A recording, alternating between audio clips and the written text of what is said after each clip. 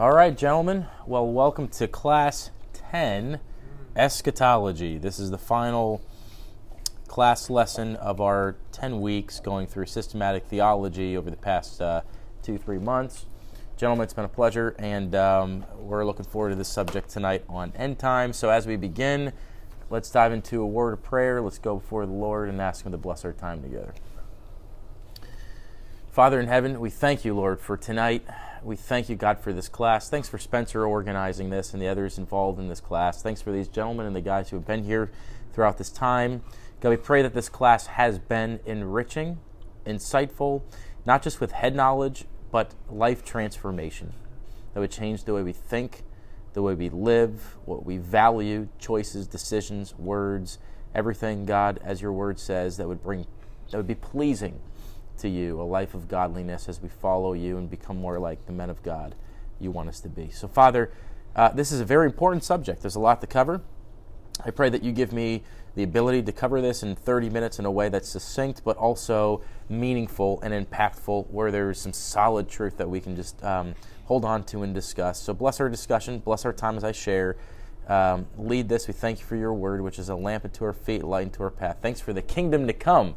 Thanks for the second coming of Jesus Christ. As we eagerly await that, help us to live godly now and be faithful to you. We pray this in Jesus' name. Amen.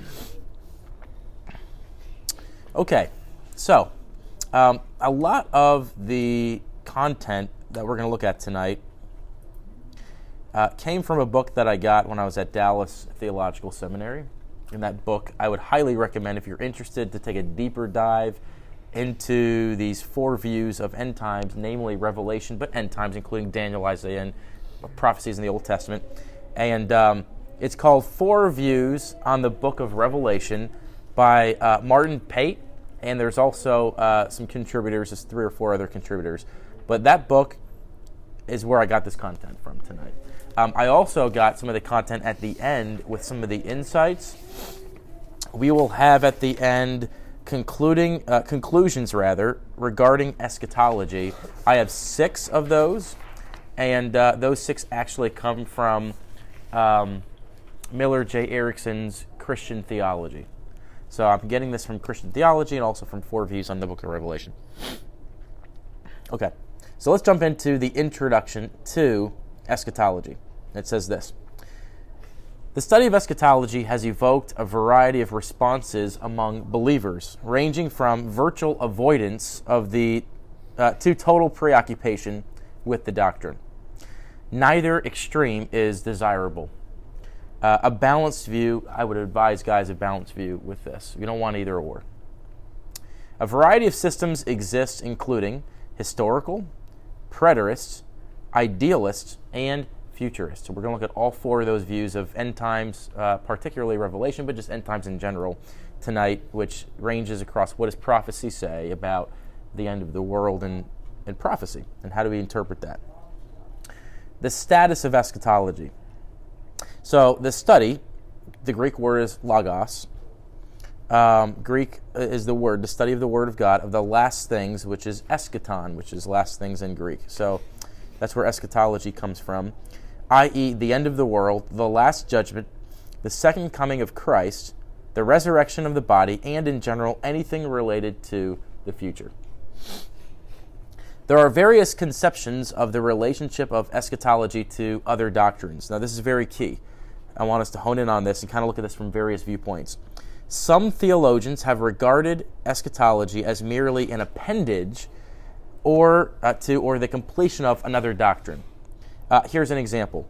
It has sometimes been considered as simply a part of the doctrine of salvation. We've talked about justification, we talked about sanctification, and then we also mentioned glorification, or the future state.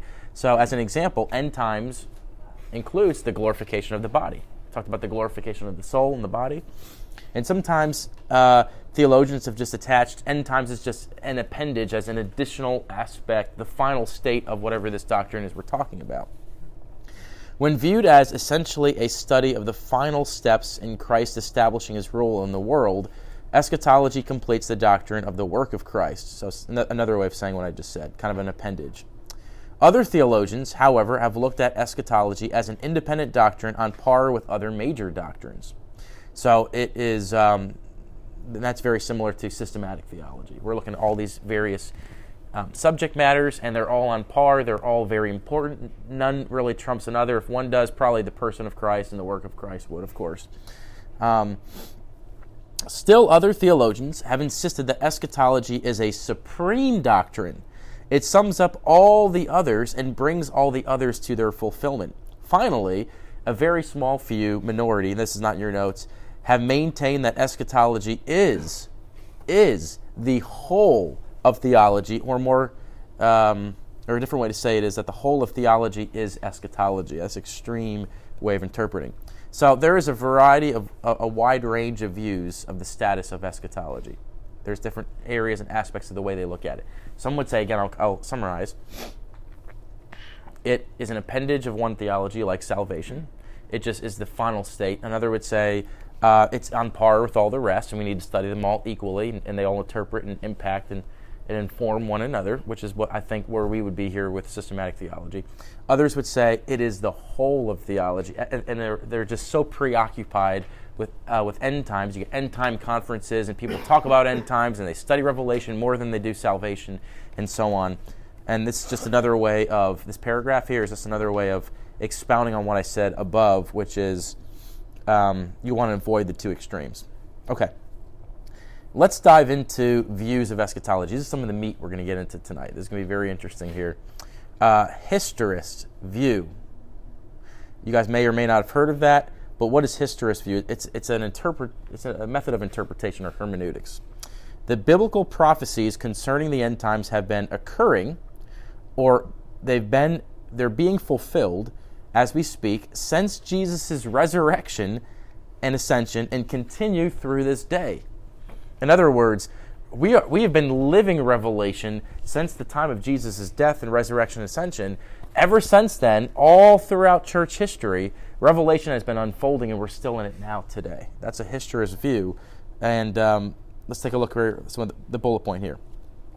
One of the most influential aspects of the early Protestant historist paradigm, now early Protestant would go back about 500 years, let's just call it. So about 500 years ago, this kind of this kind of theological form of interpretation came about. And it was the assertion that scriptural identifiers of the Antichrist were matched only by the institution of the papacy. In other words, let me pause right there. The papacy, which is the Pope, this method of interpretation of Scripture, they would say that the Pope is the Antichrist. That's what they thought back in those days, Middle Ages, or late Middle Ages. And therefore, because the papacy has continued from one to another, because there's always a Pope in the Catholic Church, in other words, the Antichrist is the Catholic Church, is the beast, and then is the actual Antichrist with the beast system, which is the institution of the Catholic Church, would be the Pope himself, which, of course, there's been a succession of popes from Peter all the way through modern day today. So that's kind of how this really got started, is the idea that this Antichrist isn't just one being that's going to come in the future, an individual in the future. This is an institution, and it's the Pope, and it continues throughout 2,000 years of church history. Particular significance, it's the second sentence here, and concern were the papal claims of authority over both the church through apostolic succession and the state through the divine right of the kings. Let me stop and explain what that means. The Catholic Church stated that interpretation of Scripture, everything that we are to believe as Christians, as believers, all comes through the authority of the Catholic Church, namely the Pope, and then there trickles down to cardinals and so on, the way they have it ordered. You can't challenge, and this is where Martin Luther and the Reformation would say, well, wait a second, you're abusing authority right now. And most people that were Catholic couldn't even read. First of all, they couldn't read because it was very illiterate back then, but a lot of people didn't have the Bible in the German language, as an example. So Martin Luther interpreted into the German language to help people understand that, this is what Scripture teaches about God. And justification comes by faith alone, in Christ alone, and not through baptism, and not through some form. Actually, he wouldn't say that. He actually would believe that. not through papal bull, which is what they used to sell. I'm getting into the weeds a little bit. I'm giving you guys some context. It was a piece of paper where they'd simply say, if you buy this piece of paper, you're forgiven of all your sins, and you can also forgive and get out of purgatory or hell those who have passed away, their loved ones and family members, if you buy this papal bull. And the proceeds from all of those purchases actually went to buy St. Peter's Basilica in Rome, which stands today. So the idea that the Catholic Church abused the authority was seen by a lot of reformers back then as they interpreted it as the Antichrist. So that's kind of where some of this historist, in some regards, comes from. The idea of the Antichrist, therefore, became institutional. I just talked about that, i.e., the timelessness of the Catholic papacy, rather than a specific figure in the future, which I just mentioned. So I'm not going to get into that too much. I can get into some of the weeds even further, but that is really what the historist view originated from, and it is a method of interpretation of Scripture.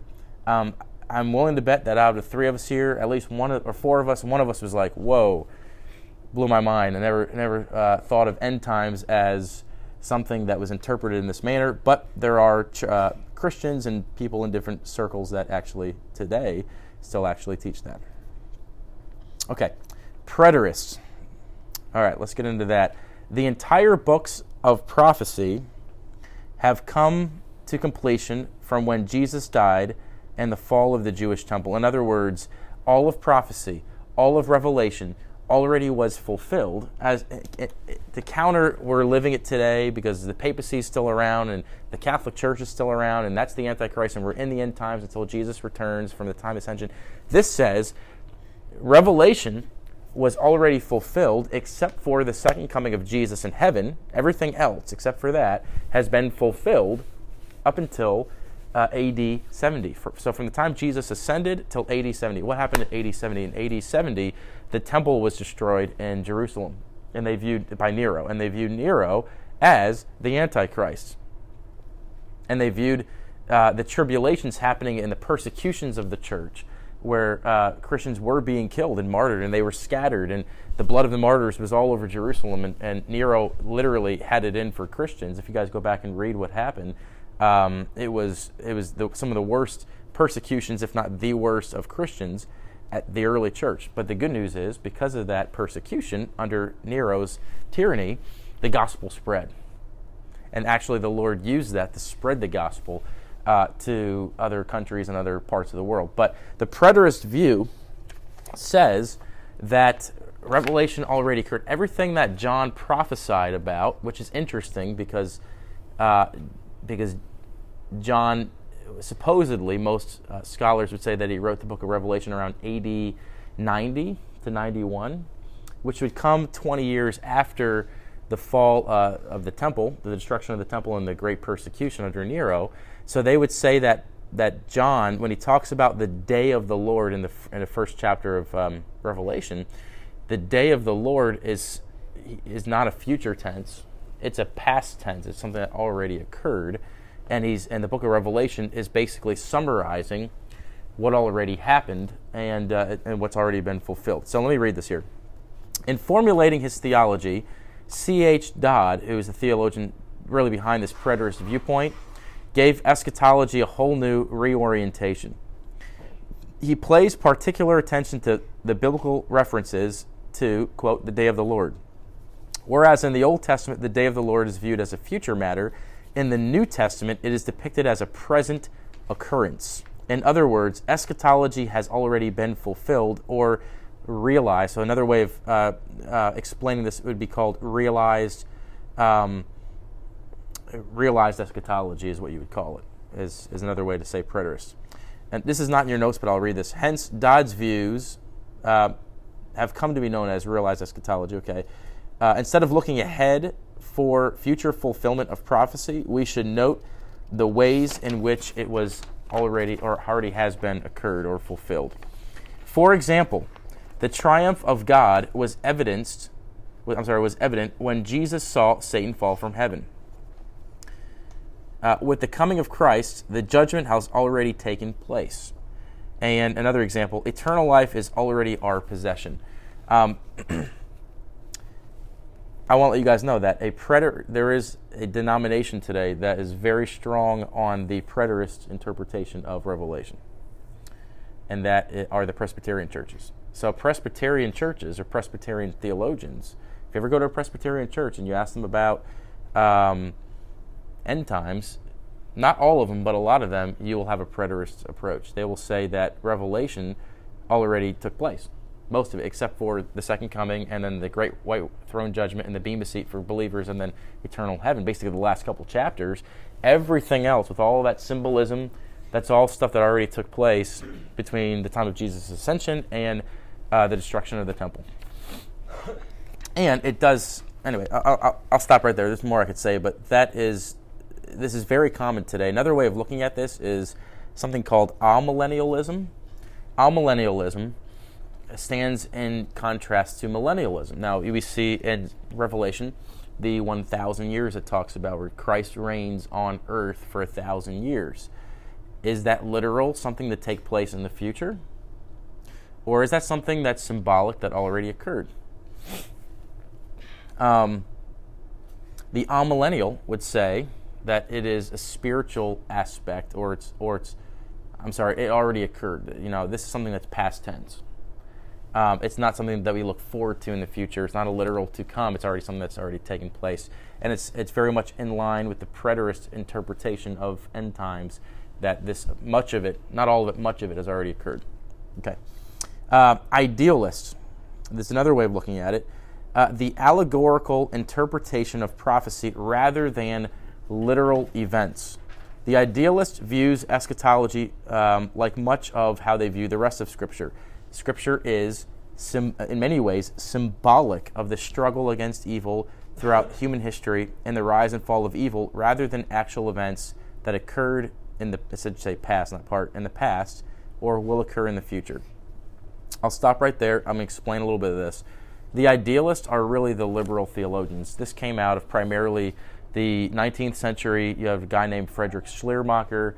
He is kind of the founder of higher criticism, German higher criticism, which a lot of interpretation came out of that in the 19th century, the 1800s, in Germany especially, where a lot of these theologians began to interpret the Scripture as more allegorical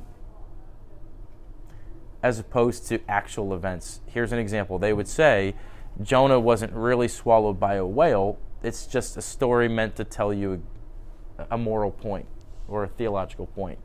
The Red Sea didn't literally part. It's just a story meant to explain a meaning or a theological something. Jesus didn't really rise from the dead. He didn't really die on the cross. Jesus was just a good moral figure, and we're supposed to follow his example.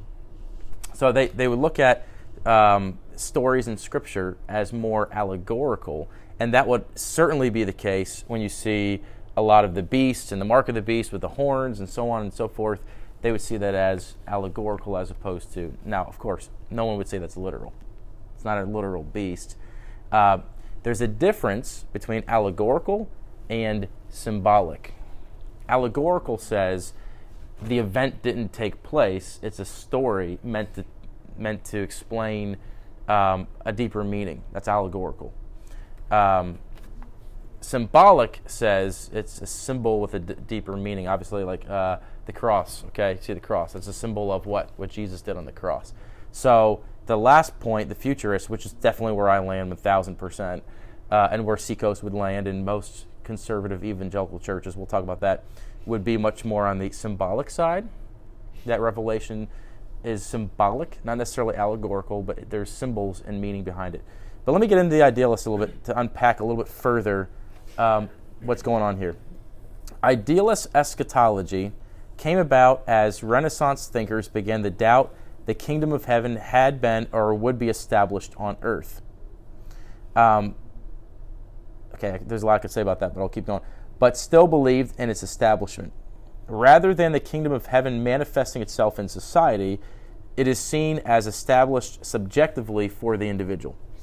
Christian eschatological idealism is distinct from historist, preterist, and futurist views of eschatology in that it does not see any of the prophecies except in some cases, such as the second coming of Christ and final judgment, as being fulfilled in a literal, physical, earthly sense in the past, present, or future. In other words, the three other views, we looked at two out of the three so far, other than idealists, the historists and the preterists, they would all say that the events of Revelation are actual literal events, whether it takes place over the 2,000 years of church history, or it took place both before AD 70, which is the preterists, or futurists, which states that it will happen in the future yet to come. All three of those views say that these are literal events that will take place. It will actually happen. The idealist says these aren't events that will take place at all. They haven't in the past, they won't in the future, they're not in the present. These are all allegories meant to give you a deeper interpretation or meaning. You don't have this in your notes, but I'll read this. A couple of proponents of this, F.D. Morris, interpreted the kingdom of heaven idealistically as a symbol representing society's general improvement. In other words, when Jesus talked about the kingdom of heaven all the time in the Gospels, Jesus wasn't talking about the heaven that's going to come down, the heaven with the Heavenly Father, the eternal state where believers will be with Him for eternity. Jesus was actually talking about society's improvement. Talk about a radical interpretation of Scripture, instead of a physical and political kingdom. Karl Barth interpreted eschatology as representing existential truths that bring the individual hope rather than history or future. In other words, Karl Barth said that this is more about you as an individual than all of us as the church. Just different views. I know a lot of this stuff could be new or wacko to you guys, but hey, this is just different views that are still out there today. Different authors have suggested that the beast of Revelation represents various social injustices, such as exploitation of workers, wealth, the elite, commerce, materialism, and imperialism. Okay, let's get into futurists. Again, all those right there are all what? They're all allegorical. You know, it's interpretation of not literal events, but it's an allegory of something. Okay, futurists. And again, I want to stress, futurists, in my mind, is the only orthodox view, other than perhaps the preterist view, which would state that most of the book of Revelation already occurred. There's some weight to that one. If you get into Scripture, the Presbyterian theologians, Reformed theologians can certainly make their arguments, but so can the futurists. And in fact, the futurists can make way more arguments from Scripture than a preterist can. But anyway, I'll stop right there and we'll continue on this. It says this: all prophecies are forthcoming, the more modern day end of times idea. The futurist view assigns all or most of prophecy to the future, shortly before the second coming of Jesus Christ, especially when interpreted in conjunction with Daniel, Isaiah 2:11-22, 1 Thessalonians 4, and other eschatological sections of the Bible. Futurist interpretations generally predict a resurrection of the dead and a rapture of the living, wherein all true Christians are gathered to Christ prior to the time of God's kingdom comes to earth. They also believe a tribulation will occur, a 7-year period or 3.5-year period of time, when believers will experience worldwide persecution and martyrdom.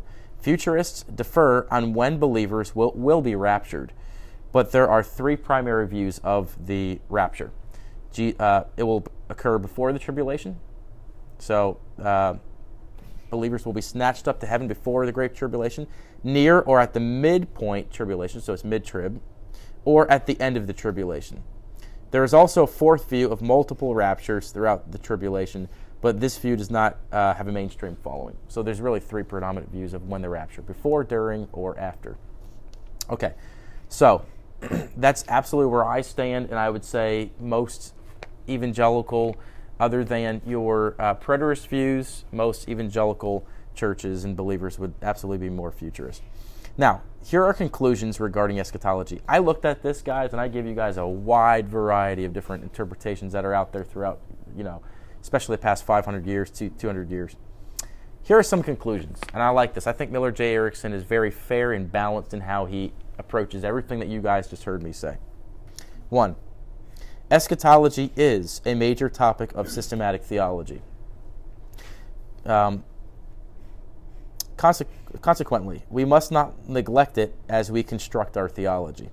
On the other hand, it is but one doctrine among several, not the whole of theology. So we can't overemphasize it or under. We must find a good balance with it. We must not convert our entire doctrinal system into eschatology, nor allow our theology to be distorted by an undue emphasis on it. Okay, so I think that point's pretty well taken. We want to find it as equal to and worthy of focus, but we don't want to over or under emphasize it. That's why we had one class on it for this and not 5 out of the 10, right? Okay. We need to recognize that eschatology does not pertain exclusively to the future. Jesus did introduce a new age, and the victory over the powers of evil has already been won, even though the struggle is still to be enacted in history. In other words, we've talked a lot about this in the class. Spencer mentioned justification. That's an act. That's an event. And before the Father, now and for eternity, we are seen as justified in His eyes through the blood of Christ. The righteousness of Christ has made us righteous. We have His righteousness. So these are events that have taken place that we experience now, even though it's still part of the future to come. We are children of God. We can taste the joys of heaven now, but we're not there yet. So there's a sense of already not yet. Okay, 3. We must pair with the above insights I just talked about, number 2, the truth that there are elements of predictive prophecy even within Jesus' ministry, which simply cannot be regarded as already fulfilled. We must live with an openness to and anticipation of the future. I think it is overwhelmingly obvious if you look at Scripture that Jesus is talking about the future and things to come. And I will say this, though. For all 4 views, even the idealist, which is the most radical, which is none of this is actually happening, it's all allegorical. Even with all 4 views, they all believe in 2 things. I think it might be in here. They all believe in a literal second coming of Christ. Jesus will return, literally, bodily, to bring believers together into heaven for eternity, and the final judgment for those who know the Lord and don't. So those 2 events, all 4 views agree on. All the rest, there is a range of interpretation. All right. Number 4, the truth of eschatology should arouse in us a watchfulness and alertness and expectation of the future. Jesus said, "No man knows the day or the hour in which I will return." Not even the angels in heaven, not even the Son of Man, but only the Father. So we must have a watchfulness. We do not know when He will return. He did make that very clear. When we study the doctrines of eschatology, we should stress their spiritual significance and practical application.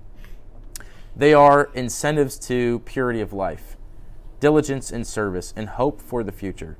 They are to be regarded as resources for ministering, not topics for debate. Well said, Miller J. Erickson, because there's been way too much debate and not enough. How does this inform my Christian life today? When I talked about heaven many classes ago, I mentioned that a lot of believers have a distorted view of heaven. They view it as just this floating in the clouds in this spiritual state, and they don't understand that it's much like our earth here, and it's a literal heaven on earth, and we have literal bodies, and we'll be eating a meal, the marriage supper of the Lamb, and celebrating with the believers in the Old and New Old Testament, New Testament, and it'll be a lot like this, less just the world experience of sin and fallenness that we experience. And but because a lot of believers have a distorted view of heaven, it actually disincentivizes them to live a godly life now. They'd prefer this world than this here, and Jesus didn't say that. He said that it is far better to be, Paul says far better to be with the Lord than in the body, right? And so, in the same way, eschatology, end times, should, if we have a proper view, a healthy view of this, transform how we live here now. We shouldn't be scared of it. We should anticipate it. We should understand it. We should look at it balanced with other theologies. But it should inform our life today, namely, we'll talk about that, purity, service, and hope. Okay, last point here, 6. As important as it is to have convictions regarding eschatological matters, it is good to bear in mind that they vary in significance. Agreement is essential on such basic matters as the second coming of Christ and the life hereafter, literally. On the other hand, holding to a specific position on less central and less clearly expounded issues, such as the millennium or the tribulation, should not be made a test of orthodoxy or a condition of Christian fellowship and unity. Emphasis should be placed on points of agreement, not on those of disagreement. Amen. So, some application here. We're right at 8 o'clock. We have a half an hour to discuss. I have a feeling there's going to be a lot to get into tonight because there was a ton covered here. Interesting stuff. First, what did you learn in this discussion that you previously did not know? 2, and if so, we can talk about that and get into some discussion. And 2, and I do want us to talk about 2. This is very practical. How does eschatology, this is the idea of the conclusion of this world and this life and this experience and in view of the heaven to come and Jesus' return, how does it inform or impact your present relationship with the Lord Jesus? Namely, I want to talk about purity. How does it incentivize us to live more pure now? To give in service towards the church and reach the lost and impact the world. What does that look like? Why and how? How does End Times do that? I didn't really talk about that tonight. I'm hoping that you guys can kind of connect the dots on your own. We can talk about those dots. Or hope. How does it give you hope? And I haven't talked a lot about that, but we have throughout this class. We talked about glorification. We have a lot to look forward to. The glorified soul, the glorified body, the heaven to come. So much hope. That which was wrong in this life, made wrong, God will make right in Jesus Christ. Every tear will be wiped from their eyes, it says in Revelation chapter 22. And there will be no more death or pain or sorrow or loss, for the old order of things will have passed away. Behold, the new has come. So much hope, so much to look forward to, and there's a lot we could talk about. So I'm going to open the floor to you, gentlemen, on those 2 points. What did you learn tonight, and how does eschatology inform your relationship, your walk with Jesus Christ?